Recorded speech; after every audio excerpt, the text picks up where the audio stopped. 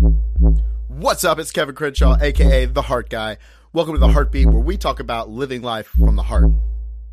So I have had some pretty interesting conversations with my Uber drivers or people in my Uber pool over the past few days. And so I thought I'd jump in and kind of just do an overview of the questions they asked me and what I talked about, because it was all very like, how'd you get into it, this, that, the other. But the questions that were to follow that were usually something along the lines of their specific situation. Or they were like, if you were to give one piece of advice, what would you toss out to people? Or what would you say if you were to say one thing? Or what I just got asked from my barber was, what have you learned in your quest of researching this stuff for so many years?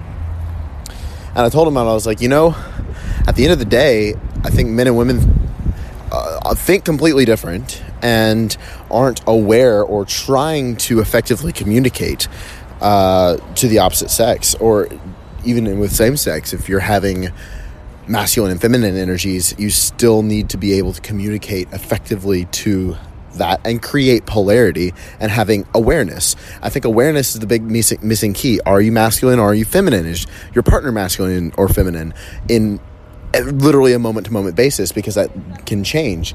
And then also, if you shift energy, why did that happen? And do you need to bring a different one into play? Also, fears that pop up in your head. And have you communicated to yourself, all of you, and do you have the self-awareness? Because if you are constantly pointing fingers, then you're projecting. Prime example, somebody could... girlfriend could get on to the boyfriend about thinking that he's cheating or something, and that could just simply be a projection because she's had thoughts about cheating previous to that all starting.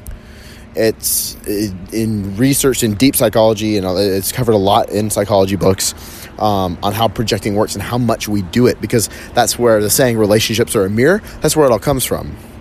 And so another person asked me about like playing games and how do I stop this whole game shit. And I was like, man, I feel you. But at the same time, if you're allowing these games to be played, you're playing along. You got to cut off the games when you see it from the get. And if you allow these things to happen and kind of trail you along, you're playing right along with them.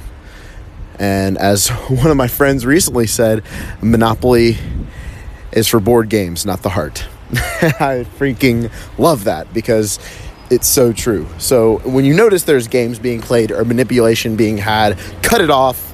And it's having integrity.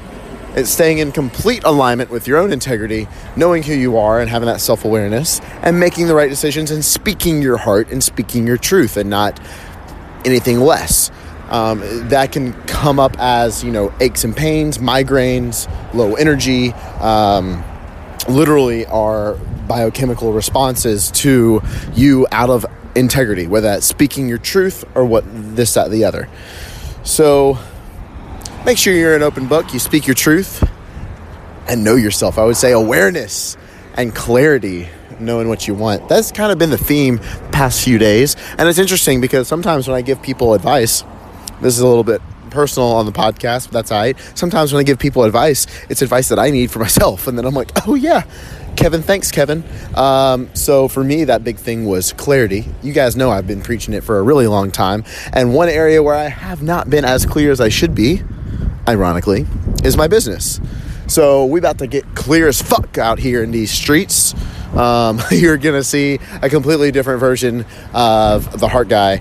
I would say a refined, more pointed version and more directional. Because again, I feel, when I did fitness stuff, my biggest downfall, I know, is because I wasn't as clear as I could have been. And I feel even with the Heart Gang and the Heart Guy stuff that I did a few months ago, it didn't blow up as much as it could have initially because there was a lack of clarity, and it kind of slowly morphed into relationship coaching. And I want to take that a step further and kind of be the guy for one thing when it comes to that. Obviously, down the road, I'll be able to do everything, but I'm thinking big vision. If I want to get known, you kind of got to get known for one thing. Think about anybody who's done anything. They got really good at one thing, then they might have branched off and done other things, and we believe them because they're really good at that one initial thing. So in the same way, that's a lesson I'm learning, and I'm passing that along to you guys in the podcast because maybe it'll help us out. Yuz out. I don't know. I'm speaking Brooklyn English today. All right, well, I think that's because I'm hungry. So I'm going to go eat. I love you guys. Thank you so much for listening. If you haven't already subscribed to the podcast, you might want to do so and rate me 5 stars and smash that like button. Just kidding. We don't have a like button because this is a podcast, but I need to start YouTube soon. So again, clarity. It's got to happen. Thank you so much for listening. Go out there, put some heart into everything that you do today.